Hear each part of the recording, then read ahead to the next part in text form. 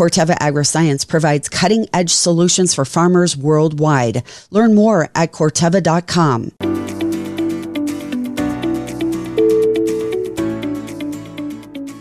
Hello and welcome back to the Millennial Ag Podcast, where agriculture is always on tap and no topic is off limits. Thanks for joining us today. Your co-hosts, Valene and Katharine and Katharine Lutzbeach. Listeners, welcome back to this week's episode. We have been a little quiet, I would say. Yeah. And we've been a little quiet on social media too. And we hope to get that all picked up, back rolling where we historically have, but life has just been, I would say, life lately. Wouldn't you, Katharine? You know, chasing Harper around and keeping up with work and keeping up with, you know, the end of one harvest season and the start of another one and conventions and all the summer things. Yeah, all of that stuff. You're 100% right. This is one of the busiest times of year for my husband. He's super busy with FFA extracurricular activities. And I feel like every time we do a life update, I say that, but I mean, he's an ag teacher. He's always busy, but yeah. So been going to events with him, chasing Harper around, trying to keep up with, the day job and the weather we've had here in Colorado has really impacted that. We've had, wild rain, a lot of cloudy, gloomy days, just totally weird for June and July. And that's impacted some of my producers.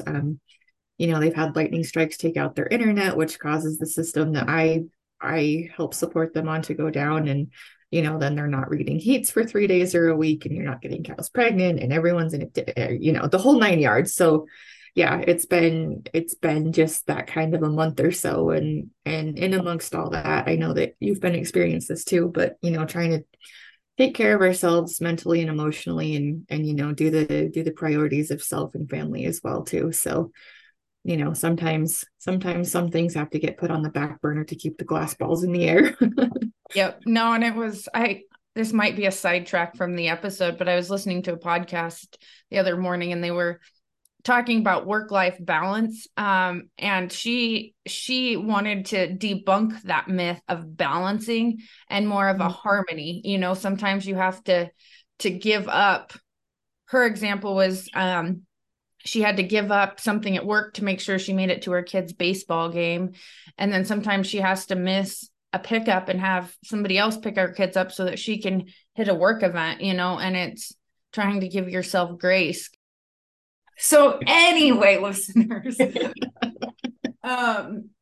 has been a little crazy, and we hope to get back to some harmony, I would say, with our podcast and our social media and so forth. And we appreciate you guys being grace-centered with us, and we hope to bring you some good content. And today it's just Katharine and I, but we've been talking a lot about not only the crazy weather that's happening across the states, which Katharine kind of alluded to, but the crazy prices. It seems like dairy is in the toilet and beef's riding the highs right now, at least for the cow-calf producers, and just scratching our heads at all the moving parts and the feed cost and so forth. I just finished up at the Idaho Cattle Association convention last week, I believe it was. And that was, there was a lot of talk on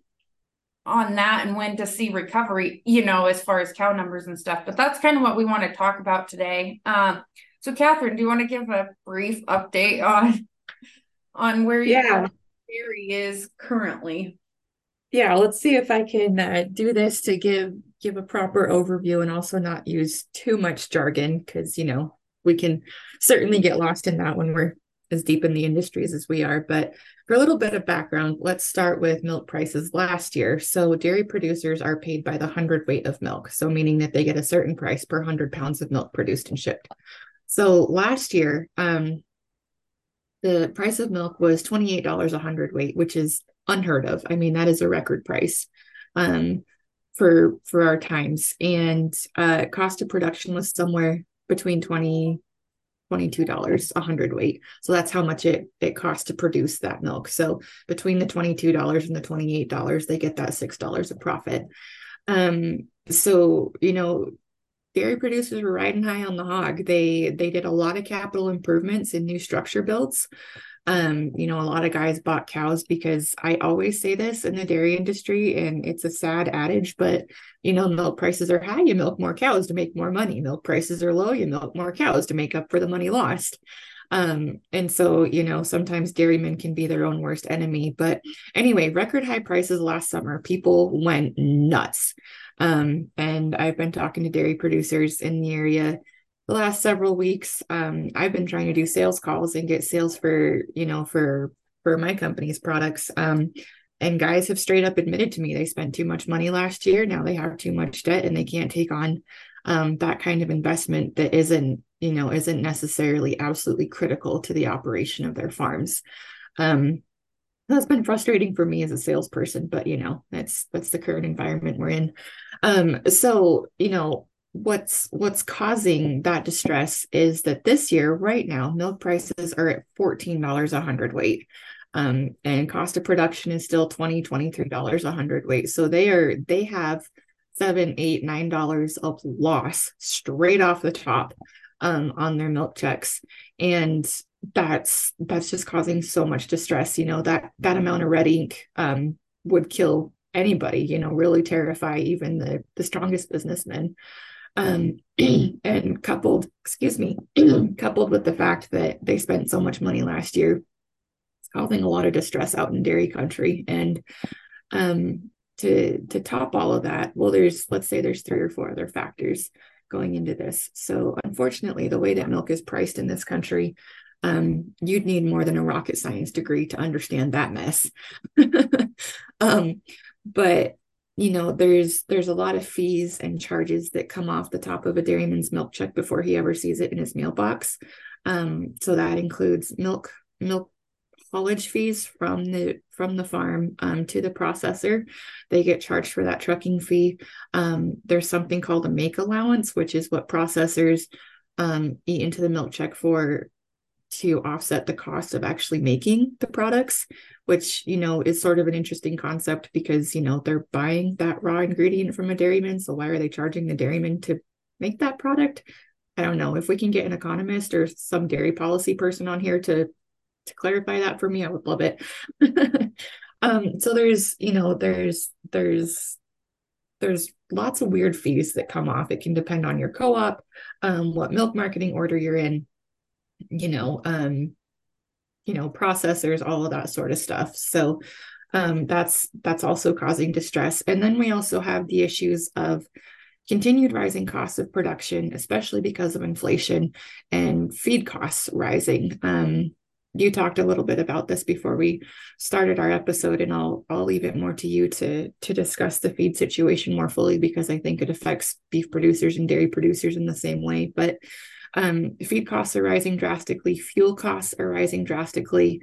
Fuel or feed haul charges are also increasing, and inflation is just causing.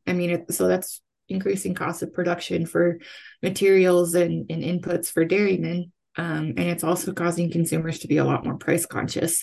And fortunately, dairy is mostly considered a staple, and people will continue to buy, the necessaries, milk, cheese, butter, but maybe the higher value items like Fairlife milk or, lactose, the stuff that has a higher value that isn't necessarily critical to the running of a household or falling off in demand.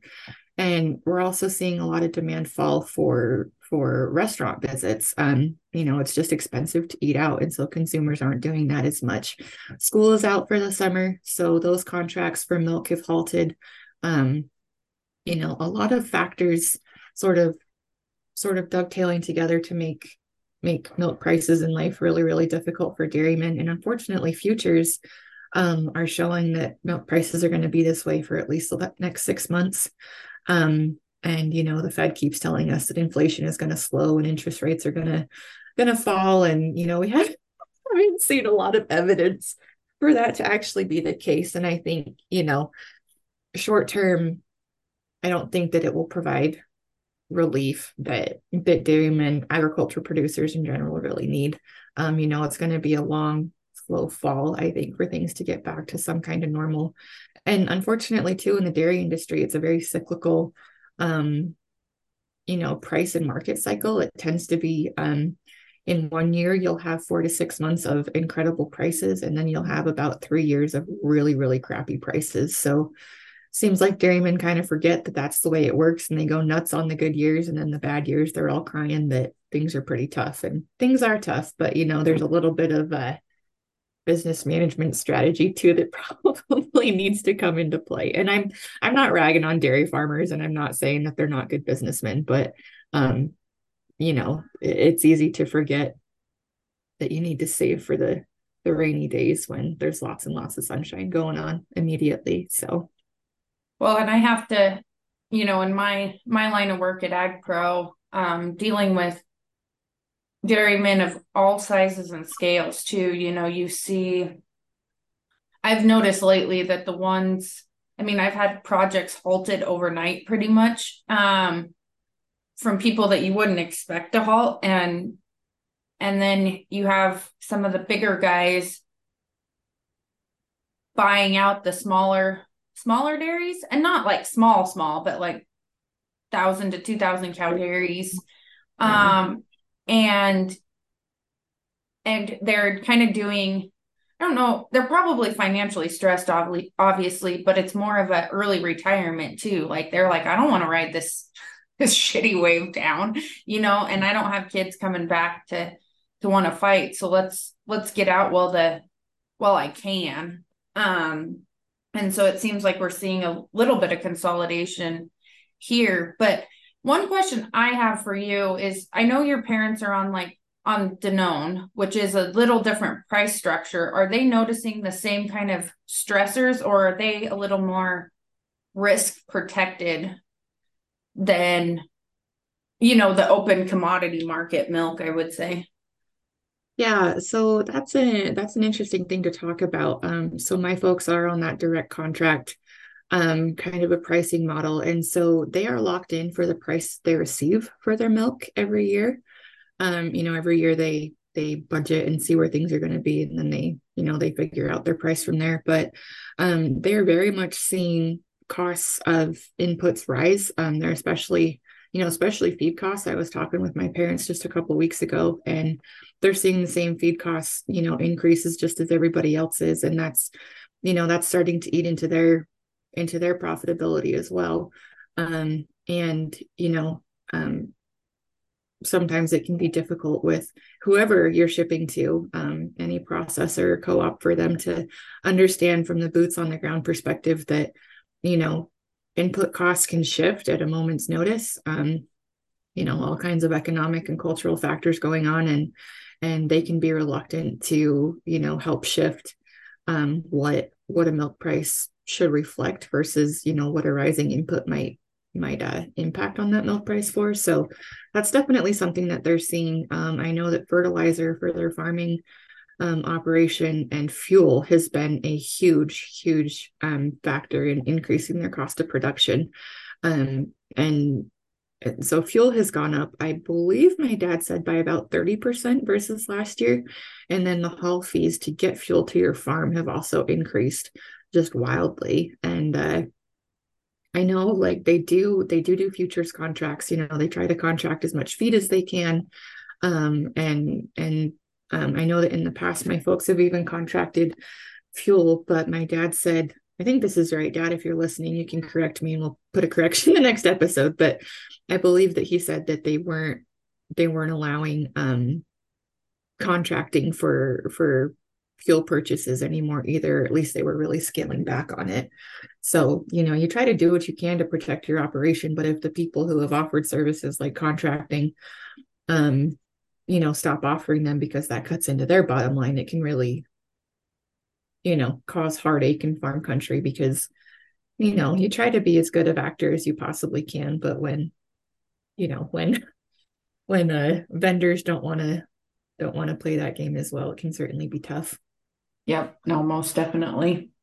At Corteva Agriscience, we believe that when we work together, we grow together. We believe innovative agriculture solutions are found in the lab and in the field, applying real insights from farmers with our global R&D knowledge to create a strong suite of innovations across seed and crop protection. We believe in constantly challenging ourselves on how to bring all of our solutions together, giving farmers the tools to address today's needs and tomorrow's challenges. We believe in what we do because we believe in what farmers do, and together we thrive.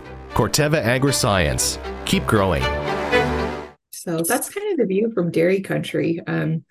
That it impacts my daily work. It impacts my family, friends and neighbors. I've got all kinds of friends in the dairy industry, and it's hard to watch this and not be able to have a whole lot of control beyond trying to risk manage, see what's happening out in the industry. But I know, of course, in your work, you work very closely with dairy producers and beef producers. And I would imagine you're probably seeing some pretty interesting, parallels and paradigms. Is that, you think that's the truth? That was, no, I think that's a great way to put it, because we're even seeing, so Idaho, so listeners, for those that don't know, I'm in Idaho, and Idaho is at least in the top 5 dairy states in the country.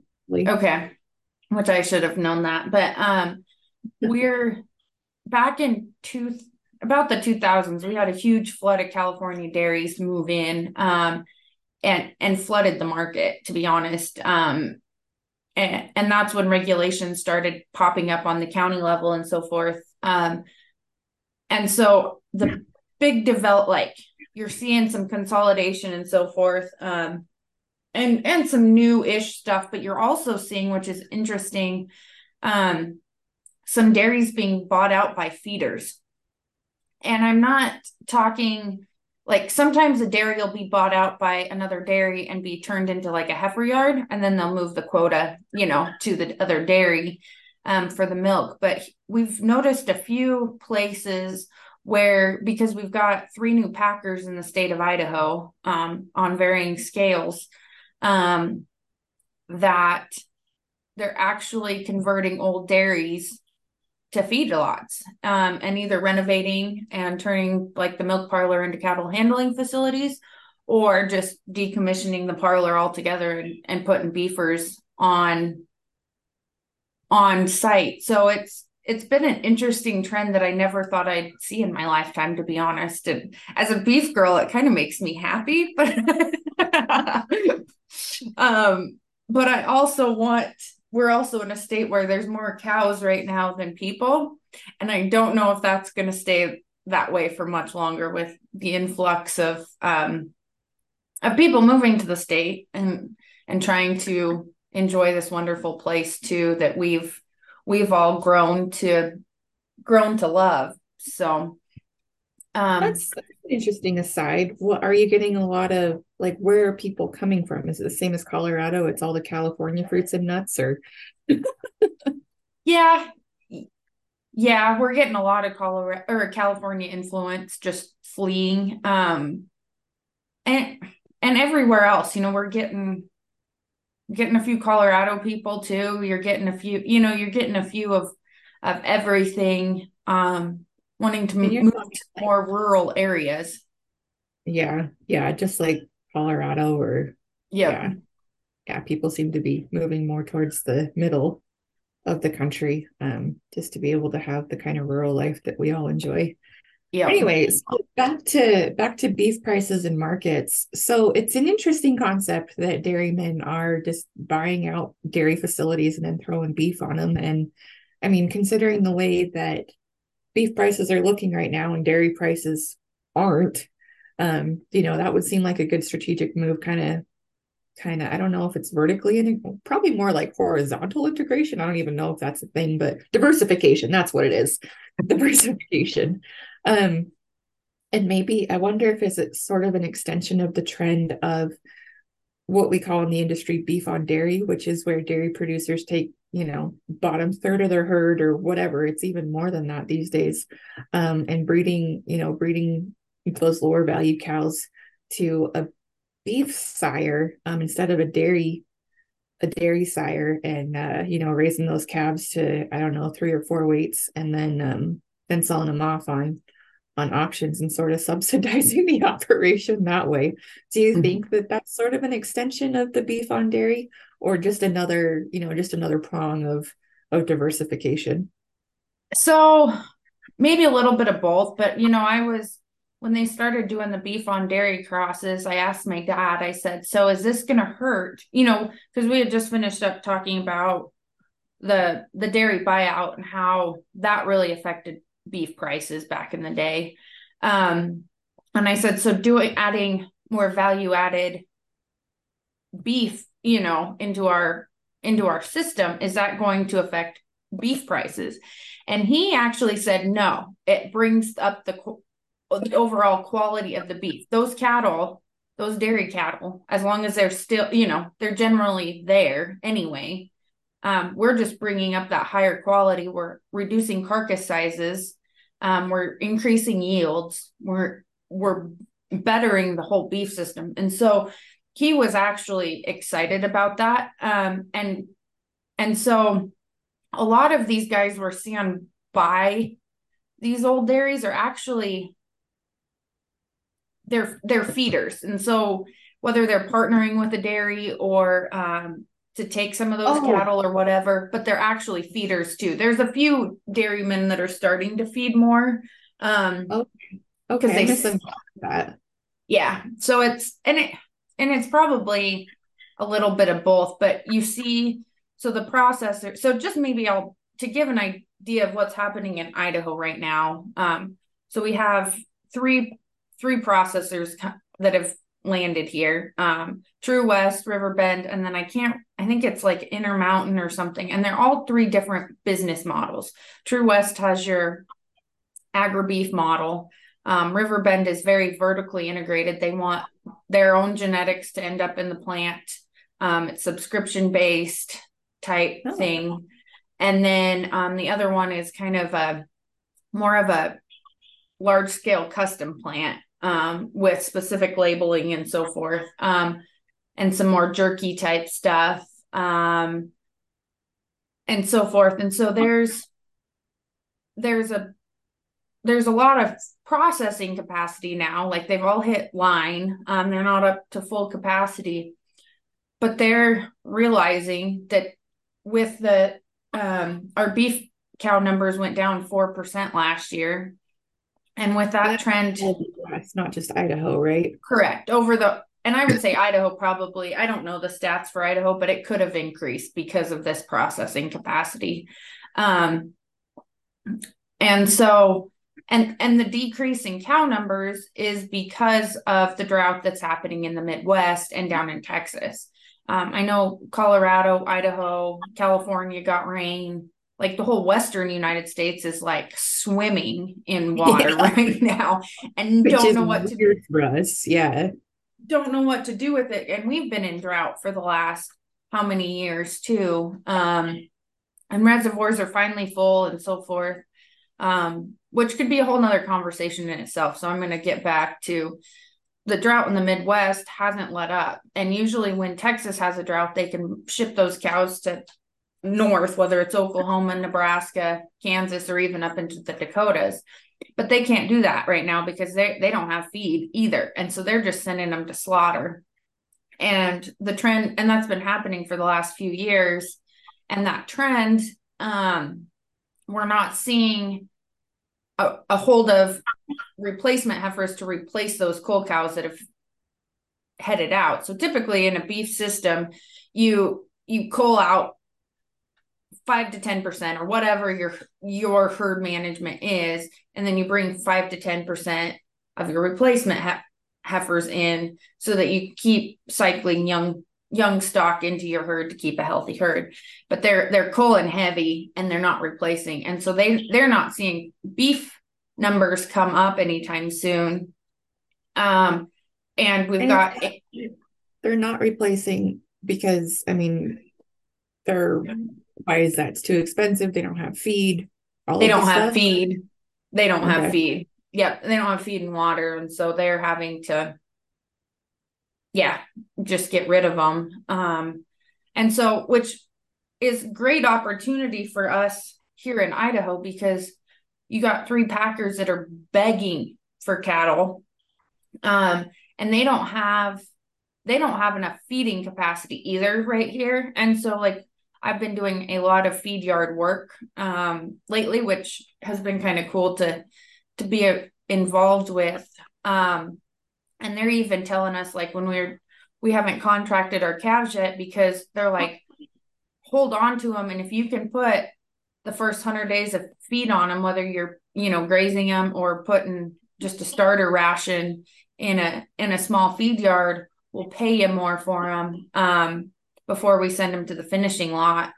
And so it's kind of interesting, and we're looking at like close to $3 a pound for live animals right now, which is record high. Like we've never seen that. And feed. So it's great to be in the cow calf world, because hay prices are fairly high still. They've come down a little bit, but if you have your AUMs on the BLM and good pastures to run on, you can keep your input cost relatively in check. And then get a good price. The feeders are a little pinched right now, and not terribly, but they're having to buy expensive cattle. Feed's still expensive, like you were talking about. Like their rations are slightly different from the beef world, but it's all similar ingredients. We're talking corn, hay, that sort of thing. And then the packers are paying good price for them too, but they're just talking a lot more money, all the way around. And so it's an interesting concept. And I know, talking with one of my family members who lives out in Iowa, they're all dry land. I shouldn't say all. Most is dry land, I think, out in Iowa. And I don't know a lot about the farming practices out there. But he says, just driving around, because they haven't got rain, corn's not where it needs to be, it's drying up, and so forth. And when they set prices for beef and corn specifically, they always look at the Midwest as a benchmark, and then you change your basis based off where you're at in the US, but it's all based off of the Corn Belt. And so, tough times there helps us out here, unfortunately. if you can make it work. Yeah, it is an interesting thing in agriculture, like when livestock's doing well, it seems like crop guys are struggling. The opposite can often be true. When dairy's struggling, beef can be doing really well, and vice versa. And, it's not exactly the topic of this episode, but that can cause some hard feelings within agriculture. And that's another stressor that can add, because really, we should all be pulling for the same thing, the same thing, which is as much success for everybody collectively as there possibly can be. It's not a zero-sum game.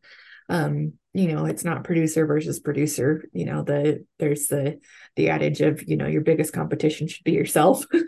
Yeah. Keep your own lane and do better for yourself every day. But sort of follow up with that, and to return to what your dad was saying, you'd think that the higher amounts of dairy cow beef coming into the market would maybe put some bad feelings out there. But it's, I can see that on the surface, and people who maybe don't understand the bigger picture, especially the Twitter warriors getting after it and yelling at each other.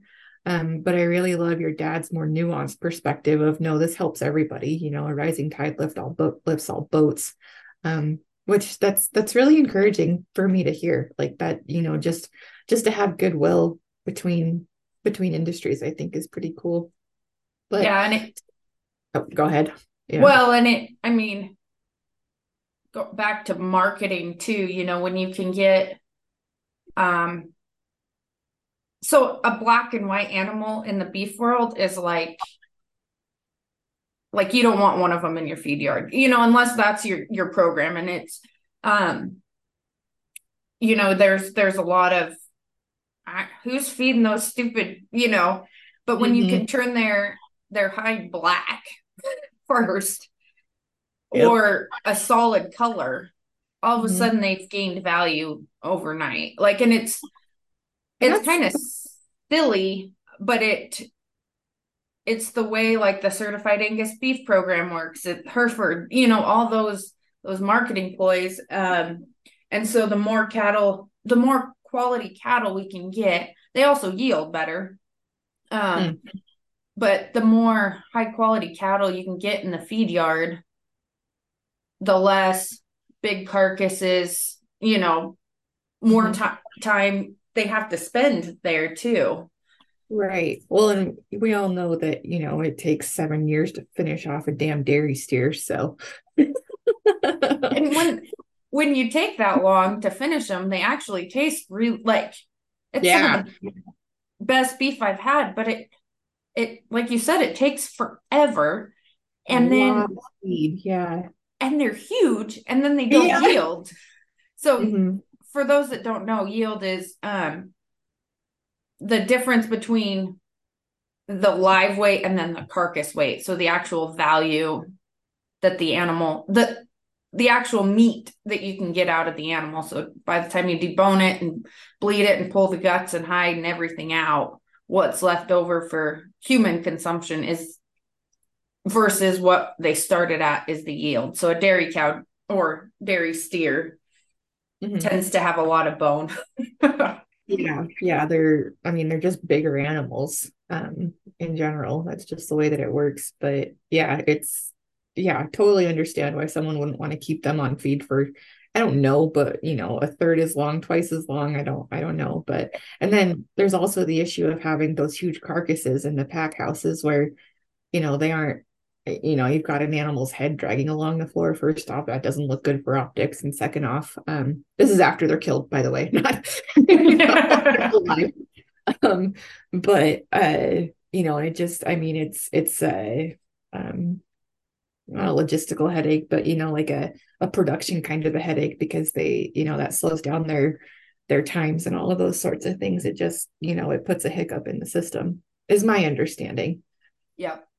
No, and I think like the newer plants too, because even the beef cattle, we're finishing at 1,500 pounds now, where we used to finish at 1,300 pounds. And so some of the frames and stuff are getting bigger.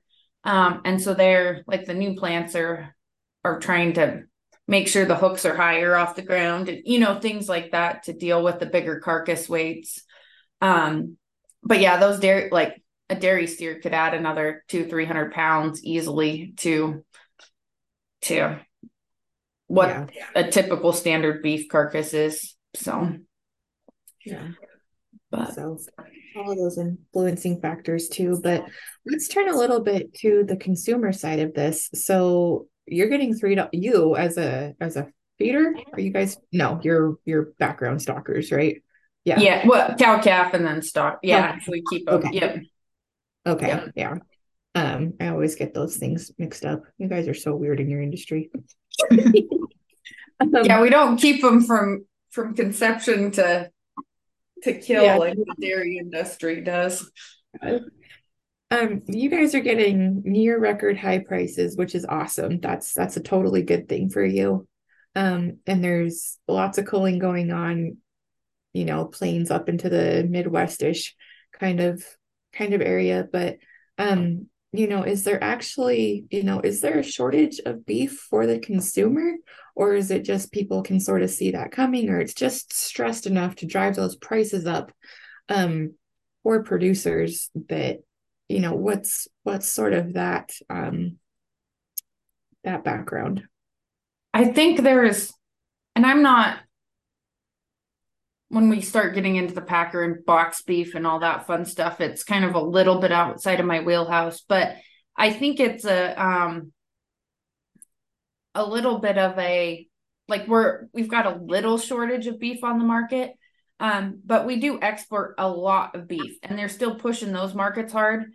And so I think it's I think there's just enough stress on the market that you see high prices, and I think I was reading like beef consumption over the 4th was slightly down because it is so high. And so people are turning to pork and chicken for grilling options rather than a steak maybe. And just being a little more conscientious of when they buy beef. I know the demand for high quality beef is stronger than ever. And so when people want beef, they want it to be good. And so I think the supply is a little stressed, but I don't think it's to a point where we're going to see shortage on the grocery shelf. I think you're just going to see a higher price, and it'll balance itself out because people will occasionally pick up a chicken breast, unfortunately, or a pork loin or something that's $2 a pound versus $5 to $10 a pound. Listen, lady, I've not seen chicken at $2 a pound for years.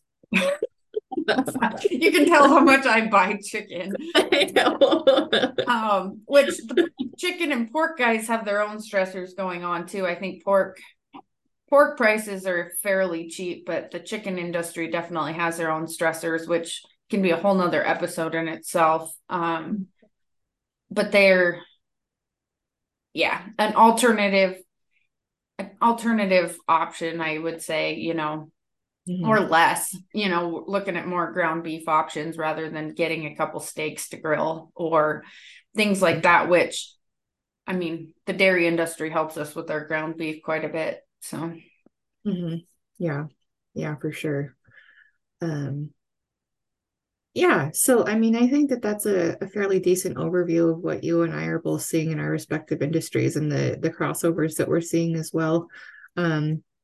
It's not typical for me and Valene to talk about stuff like this on the podcast, just the two of us, but she and I have been discussing it for the last couple of weeks. And as we talk to our guys out in the field and stuff, it's good to be up to date and, just to share our understandings with you guys and hope that we can provide a little bit of an overview as to what might be going on out at the farm gate.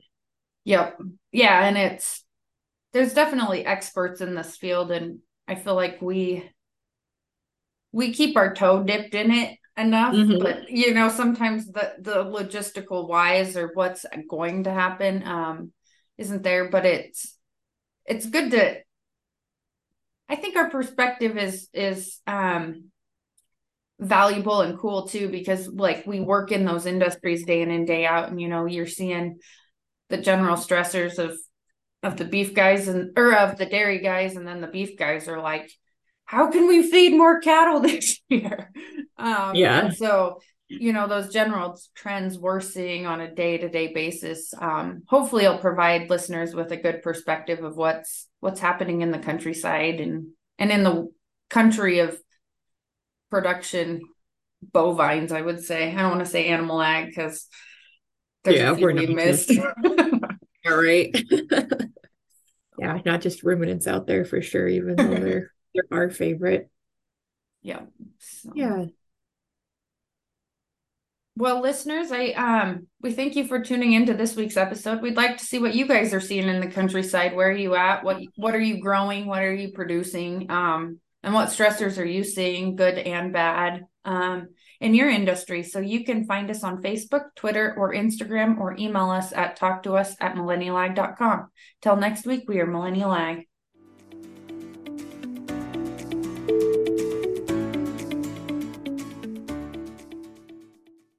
At Corteva Agriscience, we believe that when we work together, we grow together. We believe innovative agriculture solutions are found in the lab and in the field, applying real insights from farmers with our global R&D knowledge to create a strong suite of innovations across seed and crop protection. We believe in constantly challenging ourselves on how to bring all of our solutions together, giving farmers the tools to address today's needs and tomorrow's challenges. We believe in what we do because we believe in what farmers do, and together we thrive. Corteva Agriscience. Keep growing.